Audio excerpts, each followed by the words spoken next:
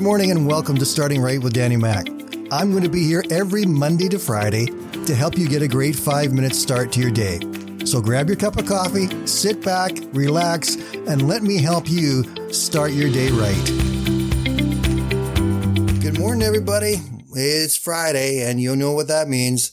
Yeah, for us, it means that we're going to do our Friday Roundup. So we will take a quick look at each of our episodes from this week just to remind you of what we've talked about. Hopefully, you'll find some more encouragement there, something maybe even you can talk about with your friends and family this weekend. So let's get started, looking back at Monday. The Music Monday episode this week featured the song Honey in the Rock by Brooke Ligertwood. Honey in the Rock is based upon Psalm 81 verse 16, in which God says, I would feed you with the finest wheat. I would satisfy you with wild honey from the rock. God is saying, don't ever worry about where your supply is going to come from. I can give you honey from a rock if I want to. I can supply your every need. I can be with you all the time, and never doubt that I may just surprise you with something wonderful and good in your life that you need and that you want. The song says, everything I need, you've got. There's honey in the rock, purpose in your plan, power in the blood, healing in your hands. It started flowing when you said, it is done. Everything you did is enough. Honey in the Rock, great song. Check it out from our Monday episode of this week. Tuesday's episode was called Tuned In. I talked about my buddy Joe, who's a bus driver, and how he has to arrive at work and make sure everything is working. And one day, everything was good except for his radio didn't seem to work. Turned out the problem was it had been set to the wrong channel. And with it being on the wrong channel, he couldn't communicate to the dispatcher and to the other buses the way he should. And really, that's kind of like how we are in our walk with Christ. We need to be on the same wavelength that he is. We need to be tuned into him so that when he speaks, we can hear it. God really, truly does want to speak to us, and he'll do it in a variety of ways. Sometimes he'll speak in a way that you wouldn't even expect, but he will use it and he will speak to you. Our greatest challenge is to make sure that we are constantly tuned into him so that when his direction, his love, and his blessings come to us from an unexpected place, we know it is him who is doing it. John 10:27 says, my own sheep will hear my voice, and I will know each one, and they will follow me. Wednesday's episode was called Stand Up.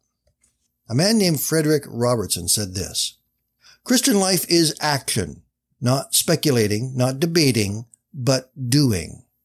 Feelings pass, resolve and thoughts pass, opinions change, but what you have done lasts. Through the ages, through eternity, what you have done for Christ, that is what is important and what will last. We talked about the challenge we have to make sure that what we are doing really is important. That we don't get sidetracked on things and thoughts and plans and all kinds of wild ideas that really have very little upside or benefit to us. But make sure that we're doing what God wants us to do. James 1:22-25 says, don't just listen to God's word. You must do what it says. Otherwise, you're only fooling yourselves. For if you listen to the word and don't obey, it's like glancing at your face in a mirror. You see yourself, walk away, and forget what you look like. But if you look carefully into the perfect law that sets you free, and if you do what it says and don't forget what you heard, then God will bless you for doing it. Remember, we are saved by faith, not by works. But it is through what we do that we make an impact for God in the world around us. So our works become the evidence of what our faith is. Yesterday's episode was called It's Your Time. It's based on the story of Esther. A great and powerful king by the name of Xerxes ruled a vast nation. It included people from all kinds of backgrounds, including some Jews, of which Esther and her uncle Mordecai were two of them. Well, one day this great king got angry with his wife Vashti, and he dismissed her, removed her from the palace, and ordered that he must find a new queen. All of the most beautiful women in the country were rounded up, including Esther, and she was brought before the king, where she wound up becoming his new bride. But the king did not know that she was a Jew. Well, there's a bad guy in this story, too. His name is Haman. Haman hated the Jews, and he hated Esther's uncle Mordecai even more. So he convinced the king that all the Jews should be killed because they were nothing but troublemakers. The king agreed and went along with it. So Mordecai came to his niece and said this to her, "If you keep quiet at a time like this, deliverance and relief for the Jews will arise from some other place, but you and your relatives will die. Who knows if perhaps you were made queen for such a time as this?" And so Esther, knowing that she could be put to death for coming before the king without being summoned, went before him and made her request known, and the king granted the request, and the Jews were saved. It's a really good story, and there's some things that we can learn from it. First of all, we learn that God works even when we don't know he's working. He sets things up ahead of time for something further down the road that will be very significant in all of our lives.